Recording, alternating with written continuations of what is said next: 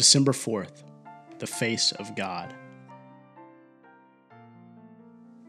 And a man wrestled with Jacob until the breaking of the day.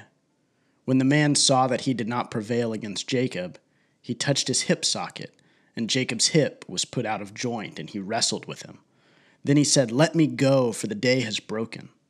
But Jacob said, "I will not let you go unless you bless me." And he said to him, "What is your name?" And he said, "Jacob."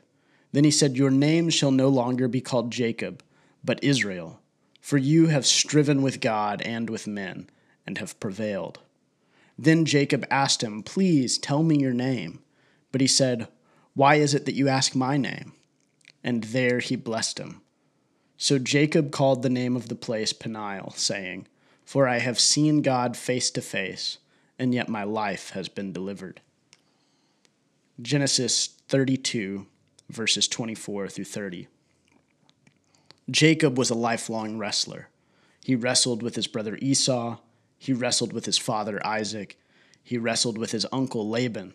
And here in Genesis 32, Jacob wrestles with a man who is later revealed to be God. In fact, he is given the name Israel, one who wrestles with God. The message is this: through all those years of wrestling with Esau, Isaac, and Laban, Jacob was ultimately wrestling with God. God wrestled with Jacob as a father, not as an adversary. And through these wrestlings, Jacob grew into a strong and mature man. Incredibly, Jacob grew into a man who could actually prevail against Yahweh. Of course, this does not mean that Jacob defeated God. Rather, Jacob was wrestling for God's blessing, and through his perseverance, he received it. Thus, the life of Jacob teaches us to wrestle faithfully, with patience and perseverance, to interpret our own wrestlings as coming from the hand of God for our growth and maturation.